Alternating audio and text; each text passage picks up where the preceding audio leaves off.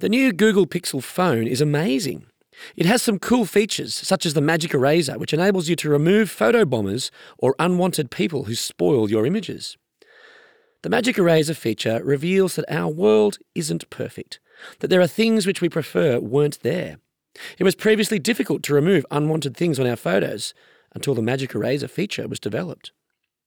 But what about unwanted things from our lives, mistakes from our past, or things we've done which bring shame or regret?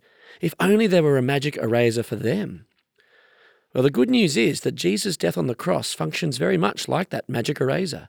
Jesus died to remove the unwanted sin and shame from our lives so that when God takes our picture, he sees us with no imperfections. This is Rob Martin with God in 60 Seconds.